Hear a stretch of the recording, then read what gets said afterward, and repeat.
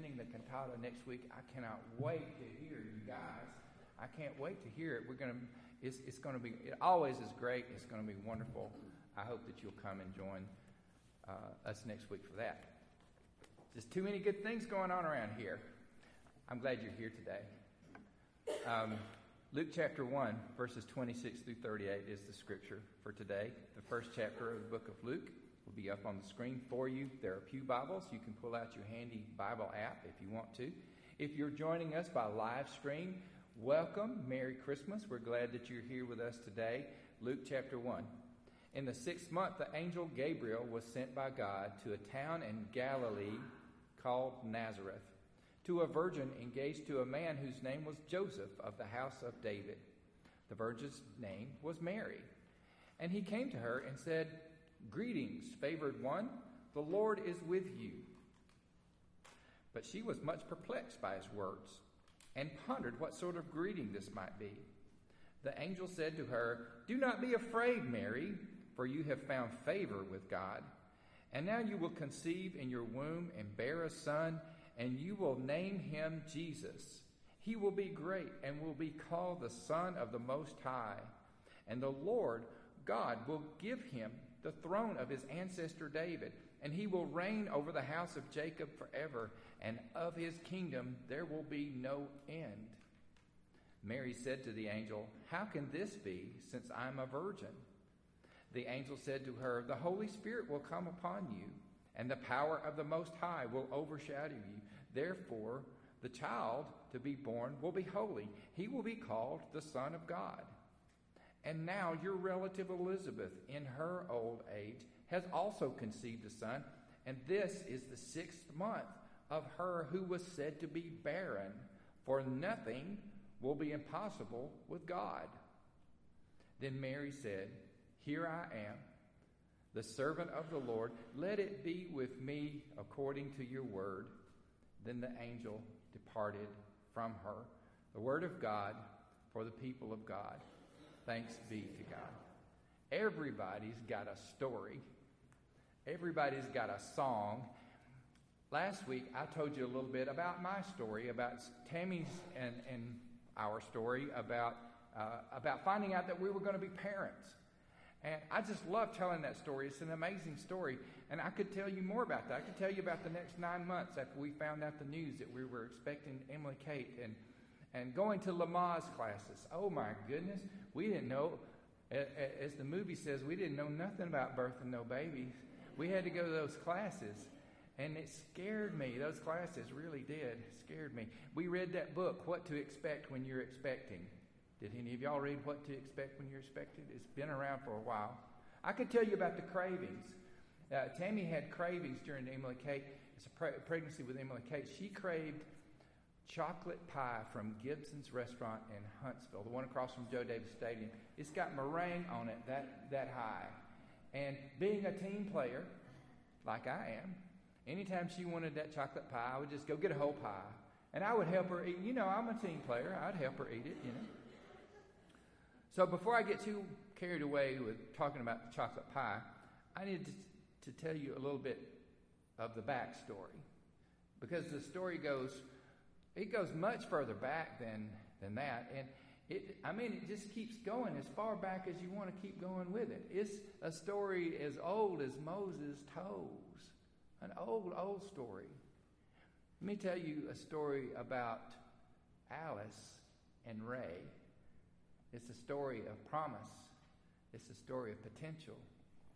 It goes back to the 1950s, the early 1950s. There's a young woman from Mississippi, and her name is Alice, and she's later going to become my mom.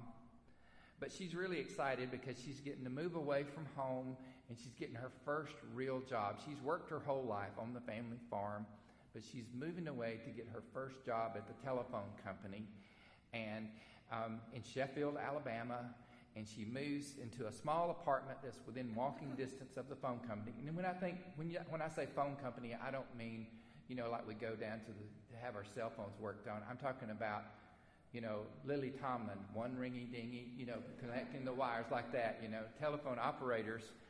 So she moved into a little apartment with her friend named Jane. Jane is a 6-foot redhead, and my mom's a 5'3" brunette. Both good-looking ladies in the early 1950s in poodle skirts and bobby socks and saddle Oxford, just ready to go. You know what I'm saying? Living the life. So young men start to call upon these two good-looking ladies living in this little apartment. And Jane, the 6-foot redhead, was fixed up on a blind date with a brown-haired, blue-eyed young man named Ray. And Jane and Ray went out on their blind date. It went okay, nothing to write home about. And Ray brings her back to the little apartment, and when he does, he meets her roommate, Alice. And so later that night, Alice asked Jane, "How did the date go?" And she said, "Well, girl, it went okay. I don't really think I'll go out with him again, though. He's not my type." But Alice kind of liked him, and he kind of liked her. And before you know it, Alice and Ray started dating. And then in April of 1955, Ray and Alice got married. All promise and potential. And in March of 1957, up in central Tennessee, up close to McMinnville, they had their first daughter named Susan, my awesome sister. And then in November of 1960, they brought forth their firstborn son and wrapped him in swaddling cloths and laid him in a bassinet. And they named him Samuel, a Hebrew name that means God hears. Wow. Story of promise and potential. See, the story of my wife and me goes way back before we started having children, way back as far as you want to go.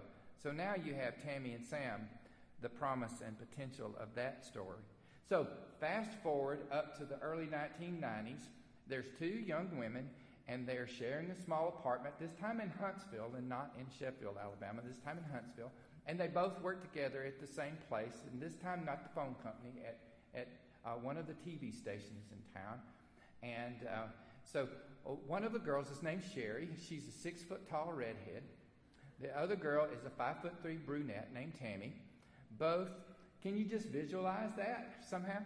And, visualize these two young ladies, two beautiful young ladies with jackets with big shoulder pads and embroidered jeans and slouch socks and ballet flats, just ready to go in the 90s, okay? And Tammy had a friend, a bluish green-eyed friend named Sam, who was kind of lonely. And so she kind of felt sorry for him, and she decided to fix him up on a blind date with her roommate, the 6-foot-tall redhead, Sherry. So Sam and Sherry went out on a date, and it was okay. It wasn't tragic or anything, but nothing to write home about. And so he brought her home, delivered her to the apartment, and that night Tammy said to Sherry, "So, how did it go?" And she said, "Oh, it was all right. It wasn't bad, but we probably won't go out again. He's just really not my type." But Tammy kind of liked him, and he kind of liked her. And then in February of 1993, they got married. You see, back before the bringing forth of the child and the swaddling clothes and everything, the story is old. It's old as Moses' toes. And that's one of the things I love about Christmas is the story of Christmas, the Christmas story.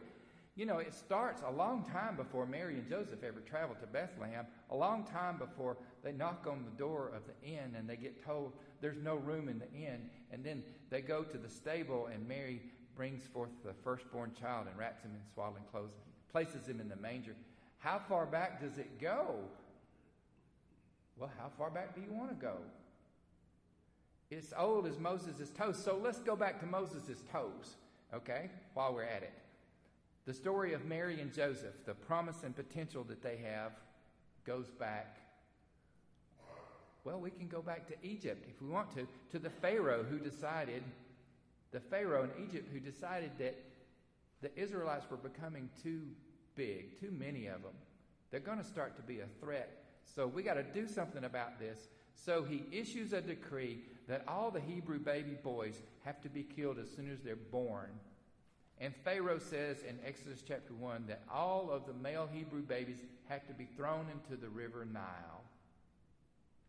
And Moses' mother, who has this baby boy that she loves, she knows that she can't hide him for long. She's been hiding him for a little while. She can't hide him for long. And so she does the most difficult, the most loving thing that she can do. She gets a basket and she puts tar around it and waterproofs it. And she puts her precious baby boy. And, well, if you think about it, she does put him in the Nile. She just puts him in a little ark and puts him in the Nile so that he can have a chance, so that he can have potential, right? And then Moses' sister, Miriam, you got to love this girl, Miriam. She follows along, follows the basket, and she sees that baby brother's basket gets pulled out of the river and given to Pharaoh's daughter. Pharaoh's daughter, a 6-foot redhead named Sherry. I'm just kidding. She could have been a 6-foot redhead. But Pharaoh's daughter had gone down to the river to bathe, and they see this basket, and she sees it. And I can imagine her running up to the palace with the basket and saying, "Oh, Daddy, look what I found. Can I keep it?"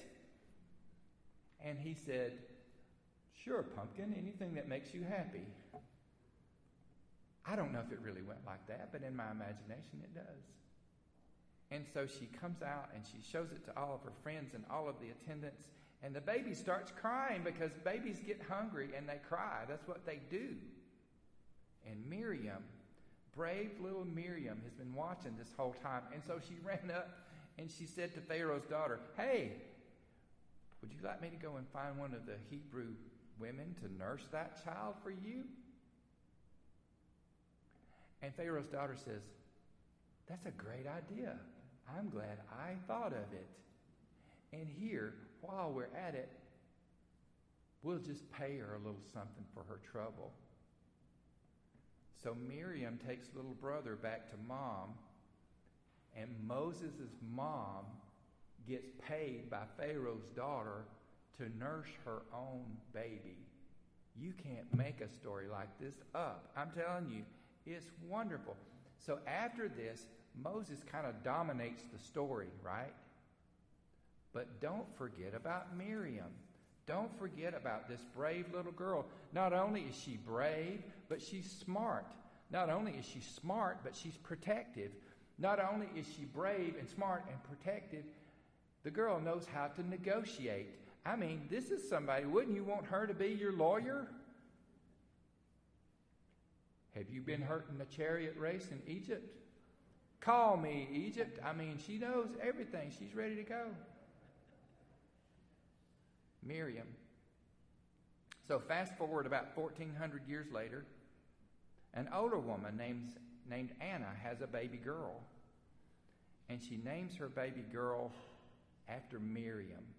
She names her Mary. We know her as Mary, the mother of Jesus. Just like Miriam, who she's named after, Mary is brave. Just like Miriam, she's smart and protective. Just like Miriam, she's a good negotiator. There's Mary. There's Mary. She's a good-looking young girl. She's dressed up in her robe and her veil and her sandals with no socks. Can't you just see her? She gets betrothed to this guy named Joseph. Now, it was arranged. It wasn't like they went out on a blind date. It was arranged by the families. But it's promise. It's potential all the same. And during the time when Joseph and Mary are engaged, during that period of betrothal, Mary is minding her own business one day when there's an angel there. His name is Gabriel, and he's there to give her a message. He says to her, "Hail Mary, greetings, favored one." A joyful greeting. In Latin, it's the word Ave, from which we get Ave Maria. It means be well. It means hail. It's how we get Hail Mary. Okay? Some of you thought that it was just about that long pass at the end of the football game, but it's about a greeting to Mary, right? It means greetings. The Lord is with you. It's going to be great. You're going to have a son, the angel says. He's going to be the Lord of the Most High. The Lord God is going to give him the throne of his ancestor David. His kingdom will have no end. What a powerful promise. What amazing potential. It's a promise of deliverance that's as old as Moses. And yet, to be honest with you, I think Mary probably got glazed over right after he said, you're going to have a son. Because, like I said, Mary is a smart girl, and she knows how babies get here and how they're normally made. And she says, how can this be? And then Gabriel explains that the Holy Spirit will overshadow her. This child will be the child of the Son of God. Promise. It's a promise. Like all promises, it needs a response. What's Mary going to say? You know, unlike Zechariah, Mary didn't say, hey, give me a sign. Give me a sign. Instead, the angel said, here, let me give you a sign. Here's your sign. You know, Elizabeth, you know, your relative who wanted to have a child but couldn't have a child, and she's on up in years, and she's way past childbearing years now. You know that Elizabeth? She's in the 6th month of her pregnancy now. Just as a little reminder to you, nothing is impossible with God. Nothing. And so Mary, who's smart, like Miriam, she was named after, who's brave, she says this, here I am, the servant of the Lord. Let it be with me according to your word. Did I mention she's also a good negotiator? Because when you're negotiating with God, the only thing you can say is to whisper the words of wisdom. Here I am. Let it be. Will you say that with me today? I want you to just repeat this after me. Here I am. Here I am. Let it be. Let it be. That's the response that Mary gives. And then Joseph, wow, his response. He has to respond to this promise too. The angel comes and visits him in a dream and tells him about the promise and the potential, and he finds out this, that his fiancée is pregnant, not by him. And so he plans to divorce her quietly. That's what you did in that day if you were betrothed, and it was a legally binding agreement, so much so that if the engagement was broken off, there had to be a divorce. And so Joseph's going to divorce her quietly. And here's what Matthew's gospel tells in Matthew chapter 1, verses 20 and 21. But just when Joseph had resolved to do this, to divorce Mary, an angel came and appeared to him in a dream and said, Joseph, son of David, do not be afraid to take Mary as your wife, for the child conceived in her is from the Holy Spirit. She will bear a son, and you will name him Jesus, for he will save his people from their sins. A son named Jesus. He will save his people from their sins. Wow, what a promise, what potential. And it calls for a response from Joseph. And then in verse 24 it says, when Joseph awoke from his sleep, he did as the angel of the Lord commanded him. He took Mary as his wife. He took Mary as his wife. Now, we're in a hurry to get to the other parts of the story, but don't breeze by this too quickly. Because Mary said, here I am, let it be. But Joseph also said, here I am, let it be. God, do you want me to marry this woman who's pregnant with a child who's not mine? I'll do it. You want me to ignore the gossip in the small town? I'll do that, Lord. You want me to protect Mary and protect this child and love them? Then that's what I'll do, God. Let it be. a story of hope and courage and choice. And now all that's left is your story, my story. It's also a story of promise and potential. Because you see, everybody's got a story. Everybody's got a story. I want to ask you a kind of a personal question in closing. Have you been blessed? Mary said, I've been blessed, or the angel said to her, you've been blessed. Have you been blessed? Do you feel like you've been blessed? Will just nod your head if you feel like you've been blessed? That the Lord has been with you too?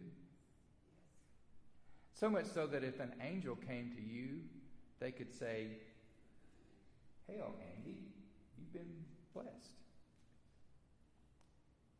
Hail, Liz. Hail, Parker. You've been blessed. You're favored. You're the favored one. There's good news for you. We don't have to wonder if we're going to get a promise, do we? We've already got the great and precious promises of God.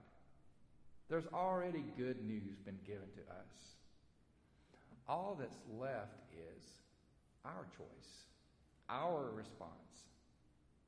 Will we be brave enough to say, here I am, Lord. Let it be.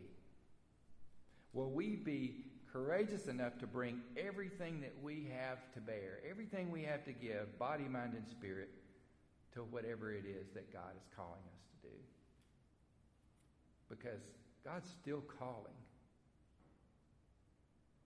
There's still things that he needs us to do. God might have been working in you about something God wants you to do for a while now, waiting for you to say, here I am. Let it be. Let's pray.